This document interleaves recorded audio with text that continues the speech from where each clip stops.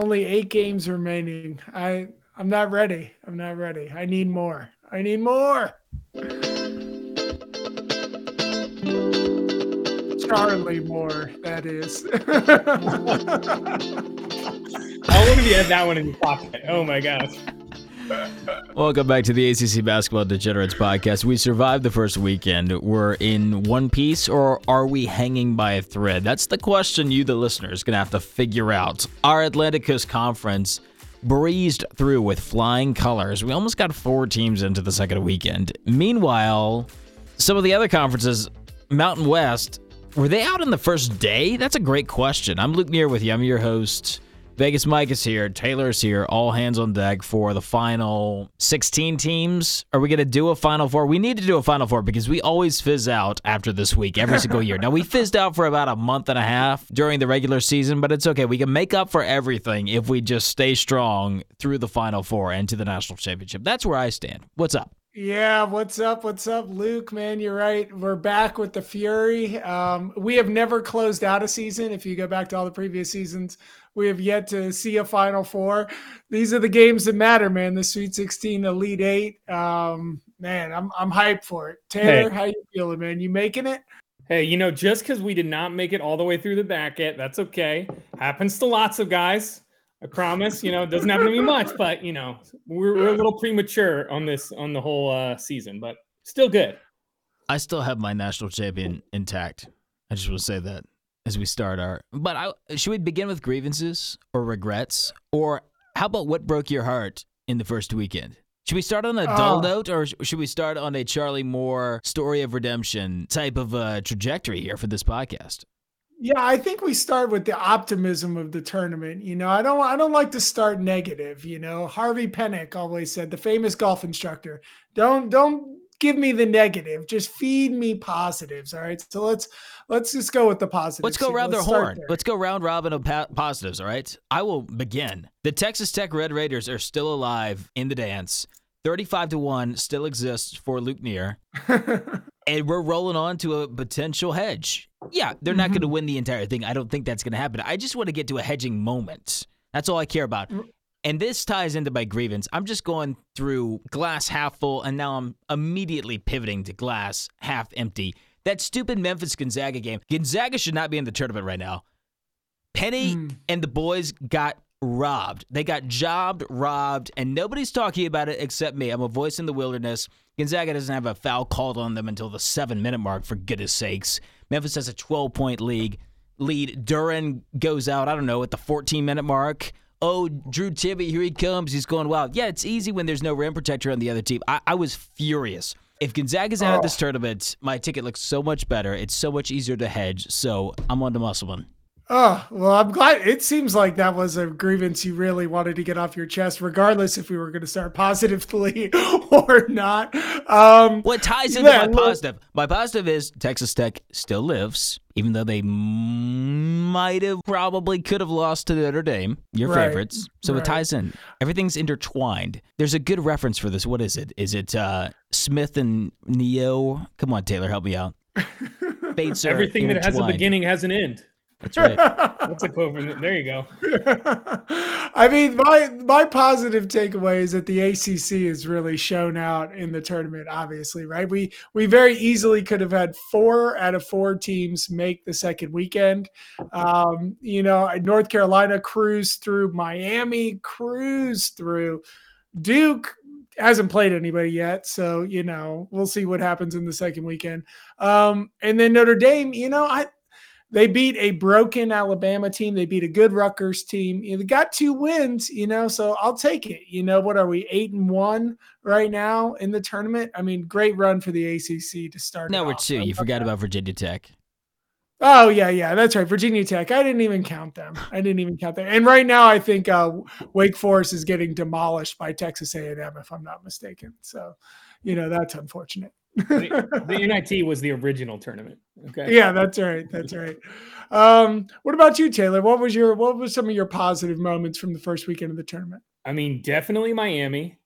Yeah. Just reaffirming my belief in Jim Larinaga, the tracksuit. Never, always bet on Miami when they're the underdog. No questions asked. No questions asked. That's right. And Richmond, also my hometown heroes, love seeing them take down Iowa. Except for the Providence game. Yeah, we won't mention that. I got lured in. Jacob Gilliard should never buy a drink in Richmond ever again. I was watching with Mike. I was doing the little thing they do at those games where Nathan KO scores and they say, "Everybody go KO." Texts from my family that previously send me texts every single day, like fire Mooney, get rid of Chris Mooney, saying like, we've gone 180, Chris Mooney, contract extended 10 years. So is your brother now supporting a billboard of affirmation instead of the fire Mooney billboard? I don't think so. I think if you asked him, I think he would, have a polite no comment, but deep down he's like, get him out. Also, we could get somebody better. Isn't Golden the more recognizable face in a Richmond bar from here on out? I think Gilliard can kind of go unnoticed. He could blend into a crowd if he needed to. Now Golden, no, just the height and the man bun and the long, shaggy shirt under the jersey. I think that's just a look that will forever, erase his bar tab. I mean, I don't know. You go to a Richmond brewery, there's a lot of dudes with long hair and big beards. Touche. Well said, my friend. Yeah. But, and I don't really have like a negative. I guess I was sad to see Memphis go down. I thought they deserved it. I know. And my heart goes out to those guys. It's not just about my ticket. It really isn't. It's about the players. It's about Petty. It's about their story of redemption, which was taken from them. And it's a disgrace. Right. Yeah. I'm going off. Well, the dog agrees with me. Yeah. I mean, the other sad one to me were the Mocs. Chattanooga, I thought really deserved to beat Illinois in that first round matchup. I would have loved to see them carry on. I guess one of the negatives that I saw, you had these like big time Final Four picks, whether that was Kentucky or, Taylor was talking about Iowa earlier, Tennessee. Richmond, Iowa, Tennessee. And even, some people who maybe hadn't been paying attention probably also had Auburn. So just some of these huge picks, with the exception of Auburn, these kind of great teams that I thought had played really well all year. Tough to see them go down, before we really get to the meat and potatoes of the NCAA tournament. But each of them went down for their own very specific reason. But anyways, I thought that was it kind of takes away a little bit. I've got a story behind this. So I was in Atlantic City this past weekend for the opening first 2.5 days of the tournament. I find myself at the Borgata on Friday night, and just a bunch of dudes loving college basketball. It's beautiful. Mike, you've waxed poetic about this on multiple occasions. Oh, yeah. And you make friends immediately. You ask people what their number is, who you got, what's your ticket, let's root together.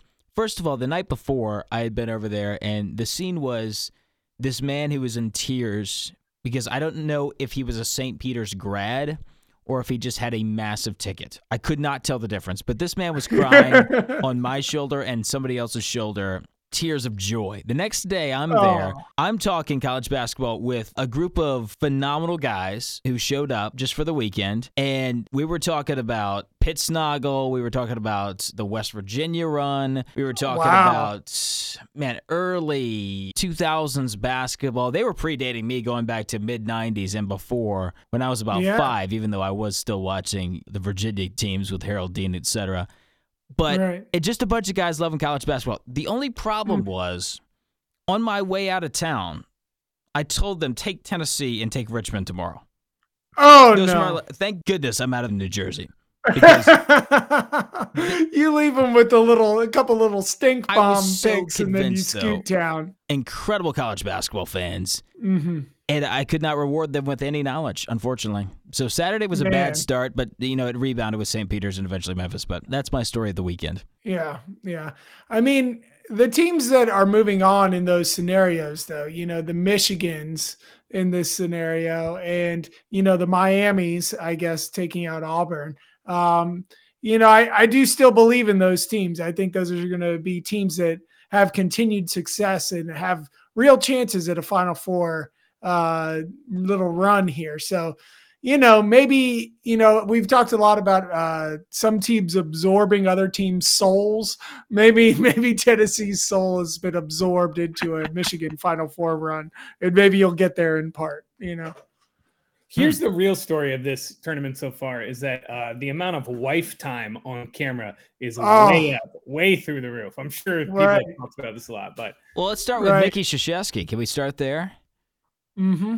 Sure. It's every game now. This is not going to stop. This is a trend. Hopefully it's only one more game. Hopefully one more. That's all. But it could be more.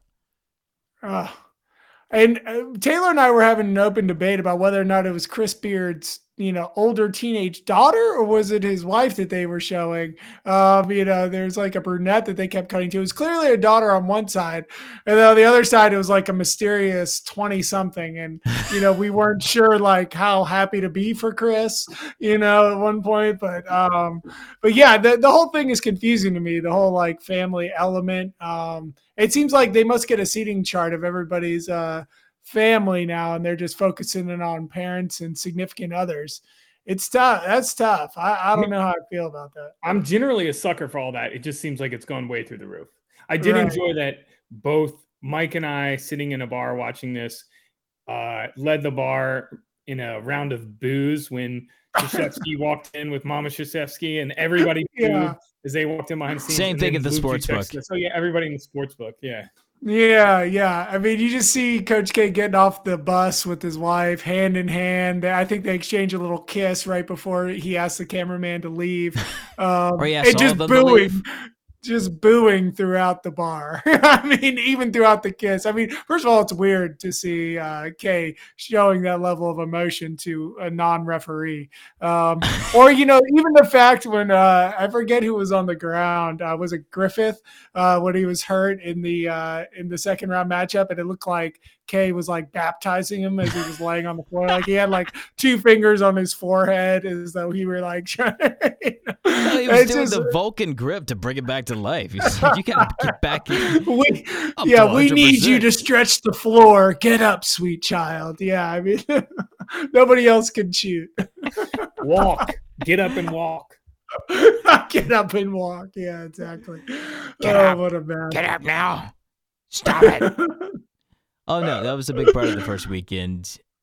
A big Miami crowd where I was, which was very encouraging for what's next, which I'm sure we're going to go to the Midwest eventually. But what region should we begin with, Taylor? I'm sure you asked Taylor this, but why don't we just start in the order of the games, right? I mean, or maybe it doesn't make sense. Let's go to the Arkansas-Gonzaga game, and this number is way too high. Way too many points. And I really don't understand, yet again, I'm the kid who's looking at the Emperor with no clothes, and I did it with Texas on day one of the season, and thankfully, I have full vindication now, because that Texas team, I don't know if you guys saw, they're not involved anymore in the tournament. But who's Gonzaga really blown the doors off this year? They covered against St. Mary's, which was a double-digit spread in the WCC title game, but it was a little bit of a deceptive cover. That was a 1-point game with 5 minutes to go. They beat the bad San Francisco team, and I think they covered on one of the occasions and they pushed on the other. Is that right? Am I crazy about this? Yes. And then they covered against BYU, who's, guess what? A big old pile of doo-doo. So other than, let's see, Tennessee to begin the year, which is November basketball, I don't know how much I can take from that. Right. And UCLA, beginning of the year, what massive cover blowouts have they really recorded in 2022? And you and I, all three of us, really just take into account February onward. Musselman knows about this, and guess what Musselman's been doing for the past 2022? Winning games and losing by about a possession. Right. What am I missing here? Okay, matchup. We can go into all this, but it's not as if Arkansas hasn't played a team with size in the SEC. Everybody's saying they've never seen a team with size. What are they going to do? They're just going to cower around Chet Holmgren and Drew Timme. They're just going to duck and let them score unopposed. That's ridiculous. Come on. Right. I mean, especially especially when you consider that, they were playing in the SEC against, Walker Kessler and Jabari Smith, who are a much better version of Timmy Shebway? and Holmgren. And they took Auburn to OT. So and I agree with you. I think that people are gassing up Gonzaga a little bit here in this matchup. I think Arkansas is a very tough team. They were an Elite Eight team last year. It's the same team back. I mean, there's just like no quit in that team. And I think they're able to actually refocus this week. I like them to give Gonzaga a run. I don't like them to win, but I don't think Gonzaga's going to shoot them out of the gym or anything like that, even though Arkansas doesn't score the ball that well.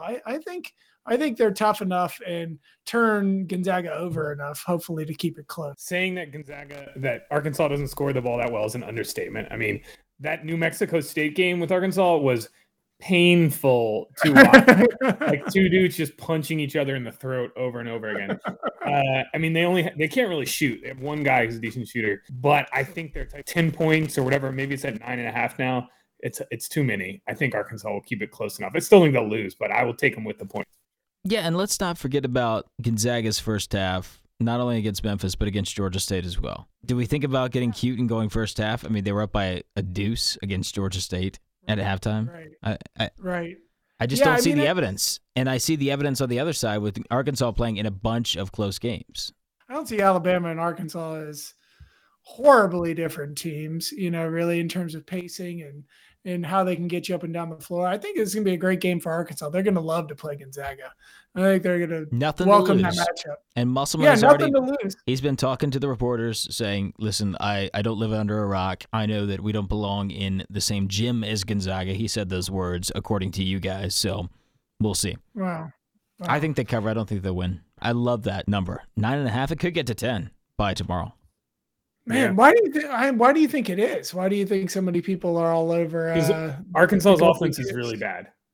Oh, okay. But has anybody looked at their 2022? It's second to none. If we look at competition, maybe Kansas, but not even. I don't even know if Kansas had that type of a run after they got right.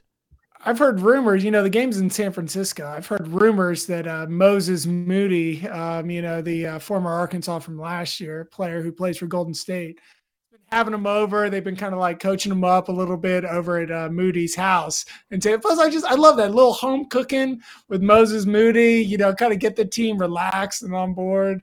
I mean, I'm all about it, man. They're going to have Golden State Warriors in attendance there. I mean, come on, man. I like the feel. The more we talk about this, the more it's making me think Gonzaga is going to win by like 25. All right. What's next? This trash game is next. All right. You go for it. What's the next one you want to talk about? Well, we're going in order, aren't we? Villanova, Michigan's next.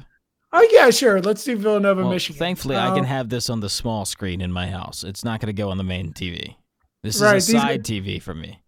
Two teams you absolutely hate and you can never win a bet on, right? Well, I won some Villanova money in AC because there was a really good. I think I got 2.5 or 4.5 for the game in their round one matchup, so that cashed, thankfully. All right, and it's about a 4.5 point line. Yeah, I think for this. I think this is simple. This is Villanova takes care of business. They beat high seeds like clockwork. Yeah. Hunter Dickinson is not going to shoot he's not going to be 5 of 7 from 3 like he was against Tennessee, or was he 4 of 6? It was one of the two. He was up there. That's not going to happen again. Good. And I really don't know what happened in that Tennessee second half. I blacked out. I don't know if you two witnessed it. I think I just blacked out. And I thought everything was fine. We survived the initial onslaught. We had the 5 point. Look at me saying we. I just feel like I've enveloped myself into the Volunteers fan base of their tears and their pain and their passion. It's just a beautiful mess, and I think I'm drawn to that. And you could say the same thing about women I'm drawn to, but Tennessee fits the bill. But the 5-point lead at halftime, I thought we're good. We weathered the storm. Let's roll. And then something happened. I blacked out. I don't know. You guys must have known. Yeah, I mean, it was a 6-point game with only like 7 or 8 minutes left. Tennessee winning. And then, this happens at Tennessee sometimes where they just missed a bunch of shots. They couldn't hit any outside shots, turned the ball over a little bit. Eli Brooks hit a couple of threes, I think, at one point. He hit a couple of big ones. But the problem with Tennessee was always that, because they played it, they could play it slower at times, and they could run into droughts. They could fall victim to anyone, kind of like an old school UVA team or even a Texas Tech team. Tennessee went 2 of 18 from 3-point range in that game, so that's not good. There you go. In Michigan, that's a line. I don't know, but I'm with you, Luke. Villanova's going to take care of business. They're not as prone to swings as Michigan or Juwan Howard are. So, nice. I'll say that, Hunter Dickinson was obviously the MVP in that game against Tennessee. He had 27. I don't think he has a place on the floor in the Villanova game. I think that 5-out Villanova, everybody's kind of a wing. Everybody's shooting the three. I just don't see Dickinson, who, to me doesn't move nearly as well as he had, many years ago. Taylor and I were like wondering if somebody had told him to bulk up or something. He looks like about 25 pounds heavier than in years past. I know. I just don't think he has a place on the floor in this game. And that's just, when you get wings on wings, Michigan versus Villanova, Villanova is a way better wing team than Michigan. So, I'd like Villanova to stick it to Michigan in this game. Probably, double digits. I could see it'll make people think Villanova is going to win the national championship. I think it's going to be around 8. And Samuels has been fantastic. I've been on Samuels' point total over for back-to-back games. Yeah, and I might hop on it one more time against Michigan if it's going to linger around 10.5 points where it's been the last 2. Give me that. I think he's been a big difference maker for them. And this is not a Gillespie team. It's not Colin Gillespie and the Village People or the usual suspects. It's not. If you think that, you're not watching Villanova. So anyway. Right. All right, so we're all in Villanova. That's scary. 2 games where we're pretty much on the same side. Let's disagree somewhere. Yeah. I mean, all right, so here we go. Duke and Texas Tech. Our first ACC matchup of the first night of Thursday night. Duke suspiciously holding at a 1-point underdog across the board. Every single other spread for this weekend has moved up, down, left, right. I think Miami's seen the most movement, but this Texas Tech Duke line has stayed exactly the same. Okay, and you got to think there's a ton of action on it. Thankfully, I know you too well, and I'm going to ask Taylor about this first. But isn't Mike setting up for a I'm on Duke type of a monologue, and he's going to betray us, and he's going to betray everything that I have to root for in this ticket, in this next exchange?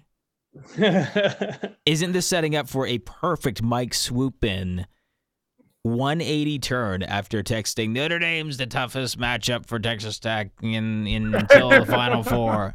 It's setting up perfectly, but I want to hear your thoughts first. This is the line they built those palaces in the desert on, right? I mean, I think it's clear that, right, this will be the best defense Duke's played all year. Texas Tech is the best defense in the country, efficiency-wise, so it's a surprise. I think Texas Tech can score enough that it's going to be, it's not going to be a problem, despite Duke's very efficient defense. But Luke, you'll be disappointed to hear I'm kind of leaning towards Mike, even though thinking the +1 Duke.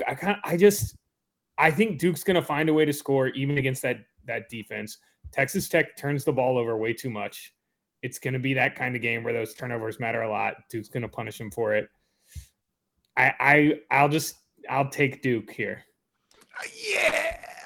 Yeah, I love it. All right, Luke, your turn. No, you go next. I'm finishing. Okay, I have the floor to wrap up this conversation. It feels crazy to pick against the fact that you could see this being like a game where Texas Tech just strangles Duke, and like Duke is not ready for that defensive presence. Adonis Arms just locks down the point position. O'Banner is back for another run, all that kind of stuff. But I don't know. I kind of have a feeling. Well, let me say a little something about this game. All right, this is Luke. I'm surprised, first of all, that you're not hedging, because this is going to be your only chance to have a Texas Tech as a favorite for the rest of the tournament, more than likely. But I think Taylor alluded to it earlier. This is how they built the Venetian. knowing that all the money's going to be on Duke. I mean, the line isn't moving. They're just pulling you in. I mean, they're like, hey, you know what? You don't even need +1. Come in here with the money line. You like money line at -105? Come here, get you some money line. You want +100? Get some money line. Get some money line. No problem. But you know what's going to happen?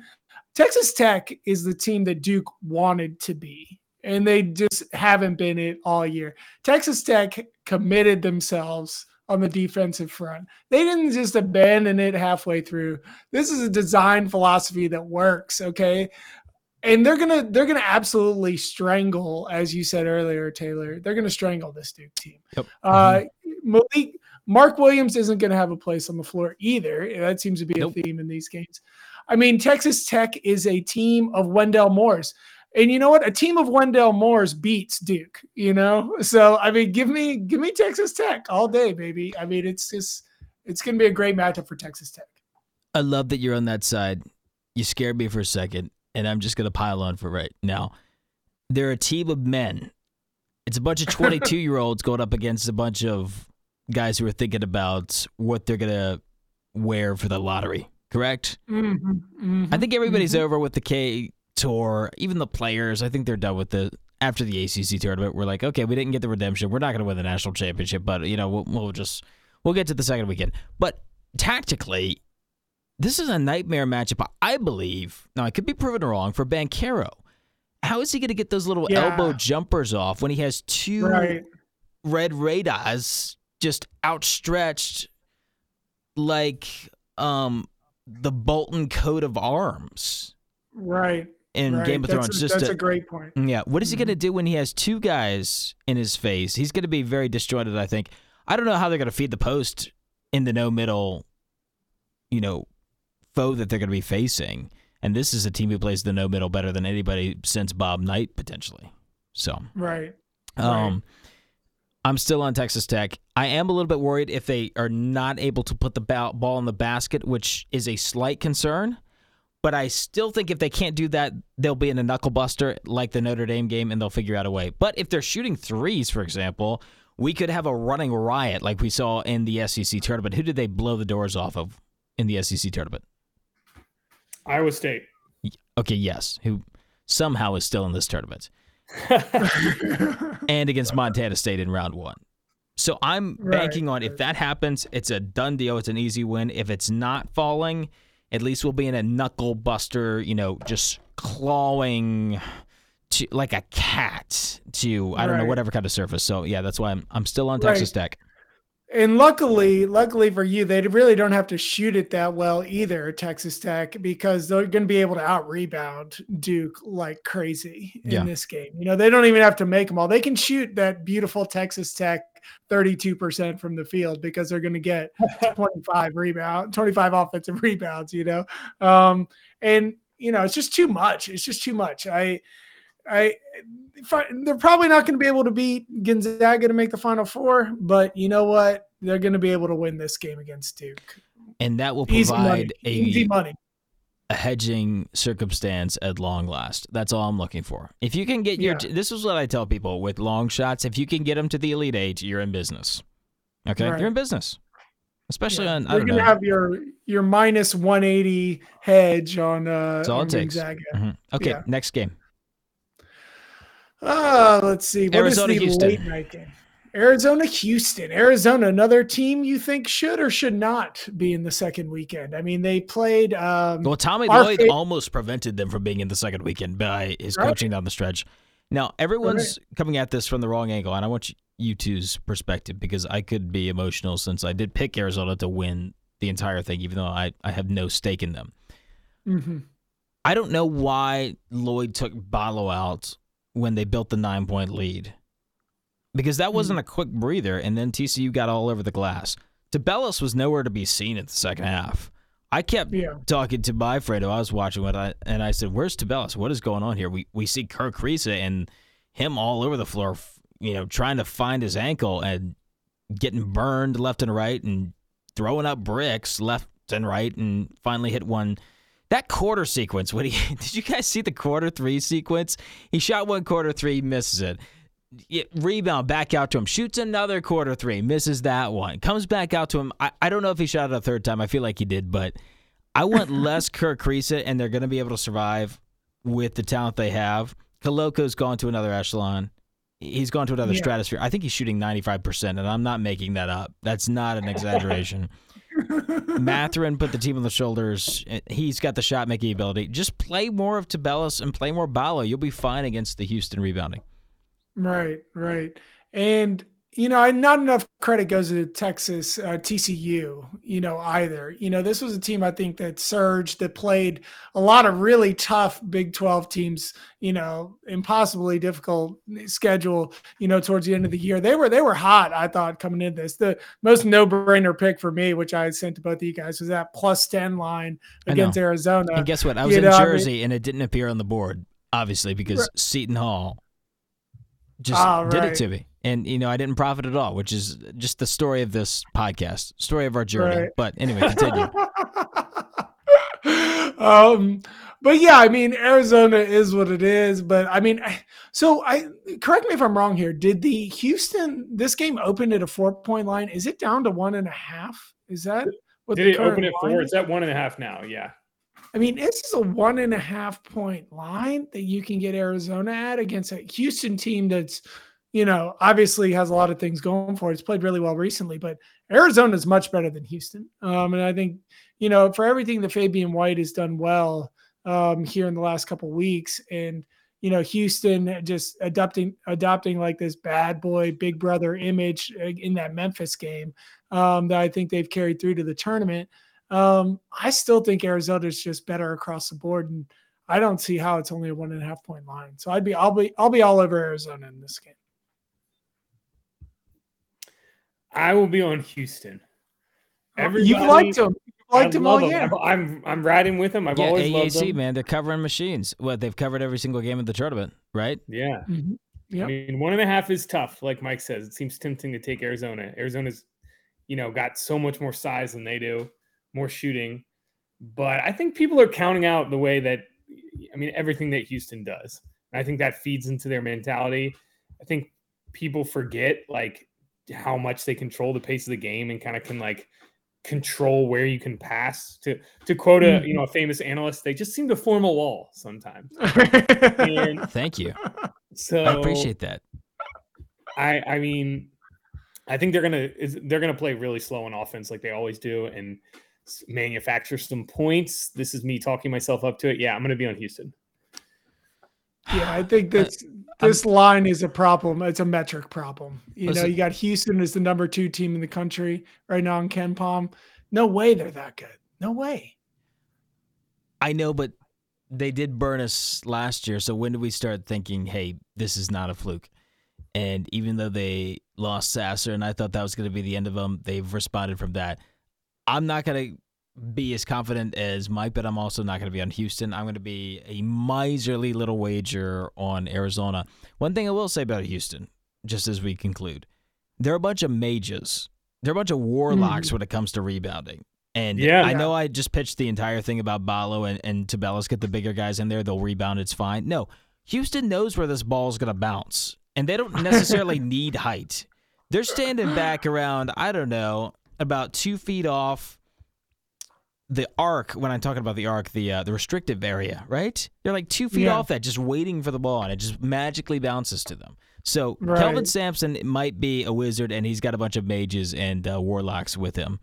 And I don't know what happens to the next level if they carry it over, but when they're in a Houston uniform, everybody knows where to be for that offensive rebound. It's just something else.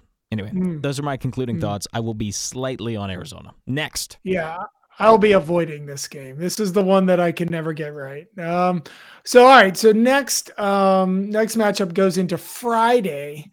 Starts with the barn burner of Purdue St. Peter's, who we all had in the Sweet 16.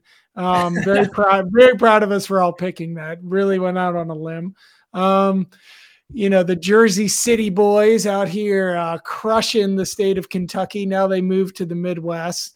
Playing a Purdue team that I think none of us on this podcast really thought was very good coming into the tournament. I'm thinking about going to this game on Friday. It's in Philadelphia. I highly recommend this. they're going to get a lot of home crowd support. I mean, people in Jersey are fired up about St. Peter's. I mean, fired up relative to, what people in Jersey get excited about with college basketball, which is to say not much. But I don't know. You should have been in Atlantic City last weekend. There were some pretty fired up people, man. Yeah, there were. Just a bunch of guys. Maybe I'm just in the wrong basketball. crowd. Or maybe I'm just in the wrong crowd. Okay, if you're going to go to this game, you have to have some type of action on it. So how about you lead us off? Oh, definitely. I'll be on St. Peter's. I'll never bet on Purdue. Never in my life. I'll just never bet on Purdue. I don't know what it is. When I remember, I guess they were playing Miami last year, or was it 2 years ago? And Purdue was up like 18. And then, Miami came storming back in the Bahamas to win money line. And, I had Miami money line. Matt Painter, he's, there's nothing to love there. But the size of Purdue is obviously going to be an issue in this game. But look, I mean, I think JJ Redick said it best. St. Peter's runs great offense. They run great, clean offense. I'll take that like Notre Dame model. I think that St. Peter's slows it down enough where I think it's a game similar to like the Rutgers game, really, where they lost by 2. I mean, if it's going to be a double-digit line, give me St. Peter's. I think they'll be able to slow it down and score points for sure. The line right now is 12.5 points. Yeah. Okay. So I will definitely take St. Peter's. They are much worse. All these caveats you hear about, these stories, they're much worse. Purdue should win. But I'm just going on it solely on the basis of that home crowd in Philly, hopefully. And Shaheen Holloway, the greatest quote, maybe, like, you think you're going to push us around, bully us. That's what we do. That's that's like Breaking Bad writing levels of quality. Yeah. That's like that bowler. Like, what did he say when he hit the strike? Who do you think you are? I am. That's the new St. Peter's. I feel like go-to phrase. I didn't even realize that St. Peter's has the number 2 offensive team in the country, according to KenPom. They're also something ridiculous at ATS. They're 19-4 or something like that in their last 23. Yeah, I'm with you guys. They really turned a corner in the back half of the season. Nothing I'm going to pretend to know about them. I'm sorry. That's what I was looking at. Yeah, their metrics are still horrible. Their offensive metrics are like terrible. But JJ Redick said they run good offense, so that's all I care about. Yeah, he did, and I believe in JJ Redick. So the numbers tell a different story, but this is not a game you're betting on the numbers. This is a game you're betting on narrative and story and, basketball in the Northeast Quarter, the Amtrak Excella corridor basketball. Romanticism. That's right. This bet is for Dagny Taggart. Is that what you're saying? Good pull. Listen, people in our world need to be romantic about college basketball. And I'm going to get this way for St. Peter's. I'm on them as well. 12.5 is just way too much. Just like the 9.5 for Gonzaga, Arkansas is way too much as well.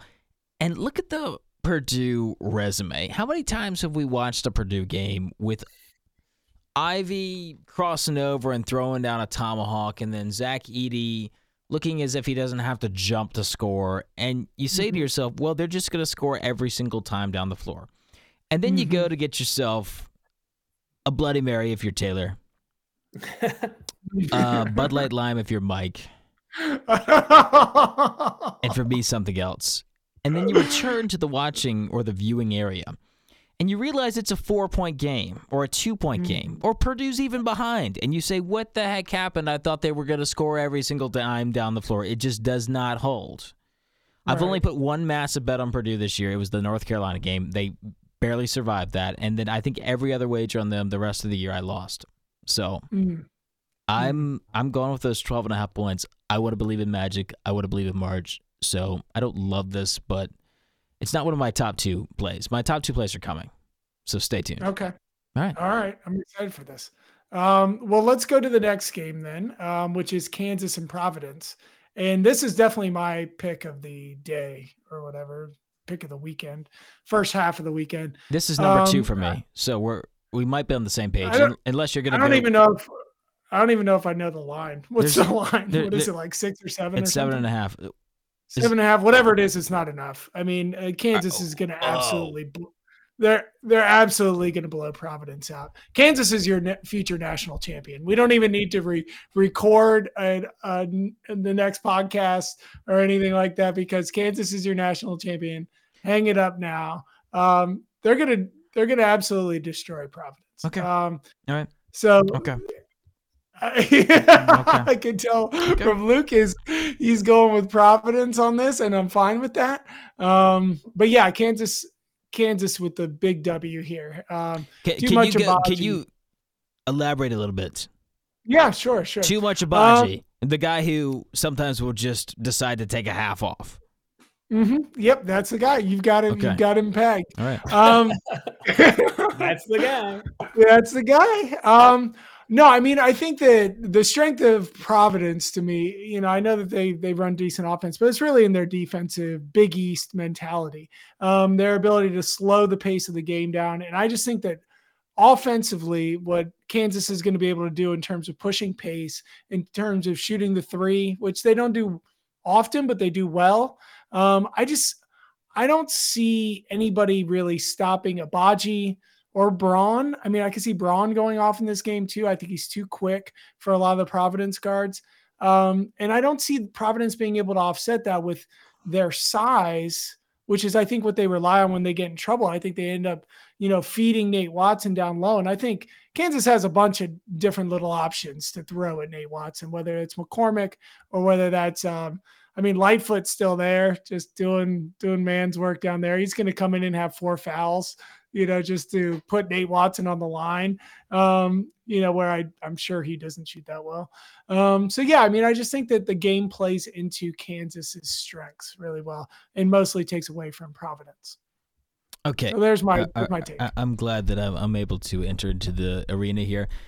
Okay. I can't believe after watching a decade of Roy Williams versus Tony Bennett, you think that a team is just going to impose their will of running gun up and down the floor. Yeah, even watch the NBA playoffs, Mike. I don't know why you think that Kansas is going to wave the wand and this is going to be a fast-paced game, because that's not going to be the case. Second of all, another moment for me, which I have not heard from anybody else in the college basketball community, the people we love, our inner circle. Did everybody forget that Creighton was down 1 with the ball with 45 seconds left? Did anybody else see that besides from me? Taylor, did you see that Creighton was down I think we were 1 with the ball with 45 seconds left? And we're saying Kansas is going to truck over Providence, a team who's playing arguably the best basketball of the first weekend. They slaughtered Richmond, and they beat our Jack Bunnies handily. Providence hasn't played anybody yet. I mean, No, we were all over. You were Mr. South Dakota State. I like them there as like kind of, okay, fine. I picked them to win. Fine. Okay. Fine.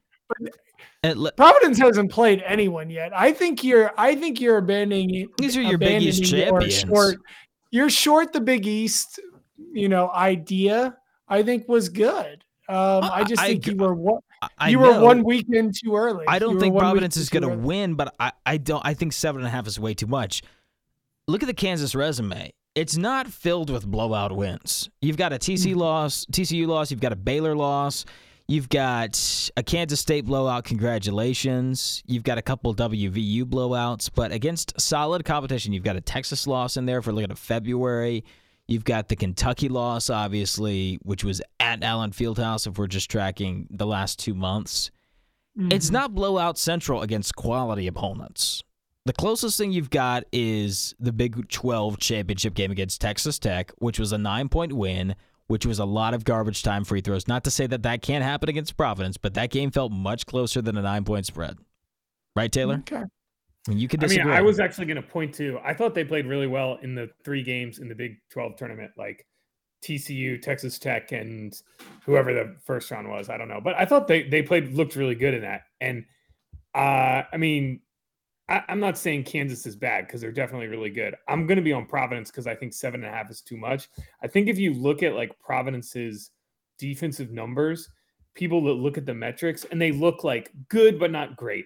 But if you take away the fact that Providence doesn't really turn you over at all, then their numbers like jump up a ton. And I think this like tournament games are the kind of games where things can get wonky with turnovers. you can like force some. Kansas turned the ball over a lot in their first round game, even when they were blowing out Texas Southern. And you know, Providence will slow the game down a lot on offense, and they're like, you know, they are good at getting to the line, scoring points in tough situations. Mm-hmm. I think they cover. I've come, you know, and like you said, Luke, the most beautiful thing you've said on this podcast so far is like college basketball fans need the magic or whatever I can't remember exactly. Yeah. Orsler's been great in this tournament. They're making threes because they're taking high-quality threes. If you watched any of that Richmond game, it was apparent. I was talking to our good friend Gus Kearns earlier today, and he said, listen, here's where I stand. Here's where my partner stands, Mike Randall, on Providence. Enough with the luck argument. Enough with your Ken Pom luck hate against Providence. At some point, you know, you're making your own luck. This is ridiculous to hold that against them. But if you want to keep doing it, go ahead. Just keep losing money on going against Providence, you know? Keep doing it because it's happened the last 2 rounds, and I'm not going to fall into it again. Mike's so happy about his Kansas pick right now. I'm so thrilled. Well, you know what? I'm glad that you guys provided a great argument for the listeners, and I think a lot of people will agree with you. I mean, I'm glad you're providing that service to your clients. You know, this is number 3 on my list. This is not one of my top 2 plays. It's number 3, Mike. So I'll give you that. I am more confident in 2 other games. You want to hear them? All right, next game, UCLA, North Carolina, baby. This is my number 2 play of the entire weekend. This is a UCLA win, a W-I-N. Wow. Assuming Jaquez can move. I just need him to be able to move and hit that little Dirk fadeaway. Yeah, put him on the post, put him on the lower block. Take a look at UCLA's underrated defense. They're going to be able to control tempo on this one, much like Providence, because Carolina would like to get up and down the floor, not as much as in the Roy era. They're running a Carolina alternative fast break. You know the traditional Carolina fast break, how it works with the trailer. It's not quite what they're running this year. I don't really know what they're doing. I need to talk to some people in Chapel Hill. But they're going to be able to dictate pace and tempo. To watch them smother the St. Mary's offense, which is not a slouch offense. They run good stuff. They run ball screens, and they were without an answer to what UCLA was doing. I don't really know what UCLA was doing besides from we're going to kind of stay in front and use length, and the trains are going to go off the track. That's the best way I could put it. And the trains went off the track for St. Mary's, and they were late shot clock, didn't know what to do, no initiative, no decisiveness. And I think that's a real weapon. I think we're underrating the UCLA defense in the entire scheme of things. I mentioned this last week. I said, are we forgetting about UCLA in this entire picture? And they did nothing but finish the first weekend with flying colors. They didn't start it with flying colors in their round 1 matchup, but they finished it with flying colors. That was a blowout against the Gales team, who's been very good. They beat Gonzaga by double digits, and everybody thinks Gonzaga is God's gift to this tournament. So that's where I'll start. And the ability to make shots in the mid-range. If you love Miami, how can you not love UCLA? Taylor, what do you think about this game? I mean, yeah, this is like a litmus test for me because for a while now, I've been saying I think UCLA is underrated. I think they're really good, and I think North Carolina sucks.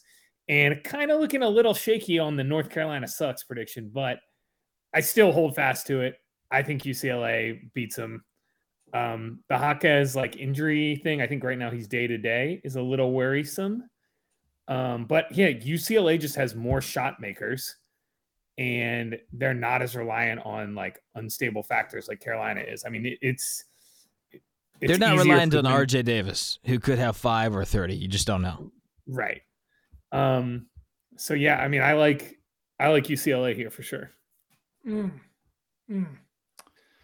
Man, you know, one of the great regrets I have from the last podcast that we recorded was not reminding you guys that I had picked North Carolina in the Final Four in our preseason podcast.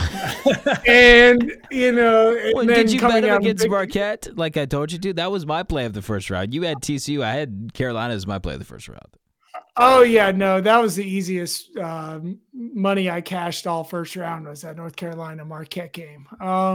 So I was with you on that one. I ended up getting on the North Carolina Baylor game, even if it was a little bit late. But this game to me, I mean, it's going to be an excellent basketball game. First of all, I mean, I think that a lot of people are excited about the matchups. RJ Davis has been incredible in the first 2 rounds of the tournament. I think he had 30 points in the first game and maybe 10 assists or so in the second game. So he's showing a lot of versatility. Leaky Black probably going to be covering Jaquez. Kind of an interesting matchup, you know. You mean kind of a problem? That's what you mean. Yeah, kind of a problem. I mean, Jaquez is a lot beefier. I think he's going to put Leaky on the block, but man. you know, Jaquez loves the pump fake. Leaky, you know, I'll tell you, like he went through a whole season where he had to learn how to not be in foul trouble. If you guys remember, like Leaky Black used to be in horrible foul trouble all the time. I think a lot of Jaquez's points come at the line. I don't think he gets to the line a lot. I think that I think Leaky Black does a good job of not fouling, if that's even really a true skill. And I think his length and height end up bothering Jaquez a little bit. And I guess one of the other things that I think about is just Caleb Love, right? Like that Caleb Love, Tiger Campbell matchup and what that looks like, because I think a lot of UCLA's success this year has not come from Juzang. Juzang is lost. You can't find Juzang right now. Yeah, I haven't seen him in like 3 weeks. He reemerged since his scooter accident. In the second half of the Mary's game. He reemerged. Yeah, I don't know what happened in that Mary's game. Taylor and I went to go get food. There was a 1-point lead by St. Mary's. I checked my phone right before we got on the subway. It was a 15-point lead by UCLA. I was like, what happened? I was so upset. But the Tiger Campbell Caleb Love matchup is really interesting to me. You know, I just think that who wins that matchup, and sadly I actually like Caleb Love as long as he's not shooting the ball from 3. Please, for the love of North Carolina, do not make your first 3 Caleb Love, because if you make the first one, you're going to take the next 7. All right, just take Tiger Campbell off the bounce, take him into the paint, get Miles Johnson in foul trouble so that you can kind of unleash Bacot, you know, for the rest of the game. But I really like North Carolina in this game, and I think they eventually go to the Final Four and lose to Gonzaga. Wow. I just don't think they're as balanced. I still don't trust their defense. And I think UCLA is the balanced team, and that's why I'm sticking with them. And I have that number at, let's see, 2 right now.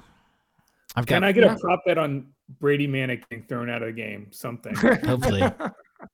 Because that'd be lovely. Manek. Yeah, we didn't even mention Manek. Yeah, he's the I know. I can't believe we didn't talk about him. Yeah, I mean, well. Yeah, he's played great. You know, he's been unless there's a Grateful Dead concert that's going to be happening the night before the game. I don't know. Has anybody checked Dead and Company's schedule? Because that could distract him. I haven't. Actually, they're not on tour right now. I would know this because the UCLA North Carolina game is the real reason I'm considering going to Philly. It's the best game of the entire weekend. Yeah, it's going to be a phenomenal college basketball team. I'm gonna see if one of my favorite North Carolina fans will join me there. Maybe he'll hear the pod and buy his ticket. But I guess, all right, so the next game, the last game. Is my best bet on the board. And it worries me. Miami versus Iowa State. It's so concerning when there's such consensus and there has been line movement. I got it at money line, and now it's moved 2.5 points. Is it at 3 yet? Yeah.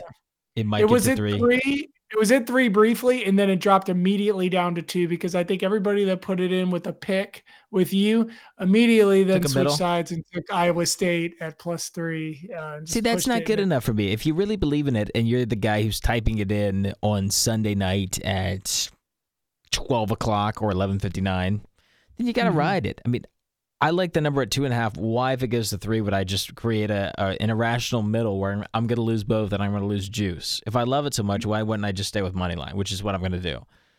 And the reason I love this is I'm going to go in a different direction. I know what everybody else is saying out there about the turnovers, and I think that's all fine and dandy. But there's something that's gone a little bit unnoticed with Miami. They Okay. play bigger than they're listing. Wardenberg is a much better rim protector than you think he is. He's got Oh ups. yeah, you saw that Jabari Smith block, right? Yeah, he's 6'10". This guy can protect the rim, and it looks like you're playing against a 5-out team with Wardenberg as a stretch 4. He's not a stretch 4. He's something else. He's a Right. sneaky, I'm going to swat you type of a guy. What did he have, 4 blocks last game against Auburn? And I don't know how many he had in the opener against USC, but Mobley struggled in that first half as well against him, and that's how they were able to build the lead. I like their guards. I think Iowa State is trash on offense. I don't know how they got here, but they've arrived. Great. Right. Maybe they burn you, but do I really want to live with myself looking in the mirror saying I did not bet on the Miami team who I thought had every distinct advantage? Maybe, yeah, the Venetian is built in this game, but I'm willing to live with that. I'm not willing to live with myself saying I had no action on this game because I was spooked and Miami wins by 10. Right. I mean, I think your bet is safe at a pick. I worry about mine at -1.5. Oh, stop it. Stop it. It does seem like it's going to be a 1-point Miami win. Oh, get out of here. Miami is the better team, and Wardenberg's part of it, but the other part is the absolute emergence of Jordan Miller. Number 11 for Miami. He's like their do everything big when Wardenberg's playing out on the perimeter. Rebounds the basketball incredibly well. Does all the little things that they need him to do. And then honestly, the beauty in Miami is just that, you don't need one guy to be hot. I mean, like I've seen Isaiah Wong go cold, against Duke, for instance. Couldn't hit anything in the ACC tournament. Didn't matter because Cam Gusty was shooting the lights out. Yeah, and they only hit, 1-3 against Auburn? Right. Or was it 2? Right. 1, 2, 3? Right. Yeah. Right. No problem. And so, it's just a team it's just a three-headed monster. And I love, my name on this podcast right now, we have to give ourselves little titles, is Charlie Moore's redemption. It's his return to Chicago after his multi-team odyssey all around college basketball. And he's finally returning home, where he will be laid to rest by Kansas. But still, he's returning home, and Miami makes the Elite Eight. They are this year's Oregon State in makeup and everything about it. It looks exactly like Oregon State last year, and so yeah, they move on. Is this the part where I say I'm on Miami too? Because that's exactly what I'm saying. Get on the jet ski and call up DJ Khaled because we're rolling down there with Jim in the white tracksuit. You know how I feel about Miami. Let's do it. Taylor, you saw this coming long before we did, years ahead of time. Well, you know what they say about stopped clock being right twice. if you say for 6 years, Miami's going to be good this year, eventually they will be good. Mm-hmm. And really not even really that good until the tournament, so whatever.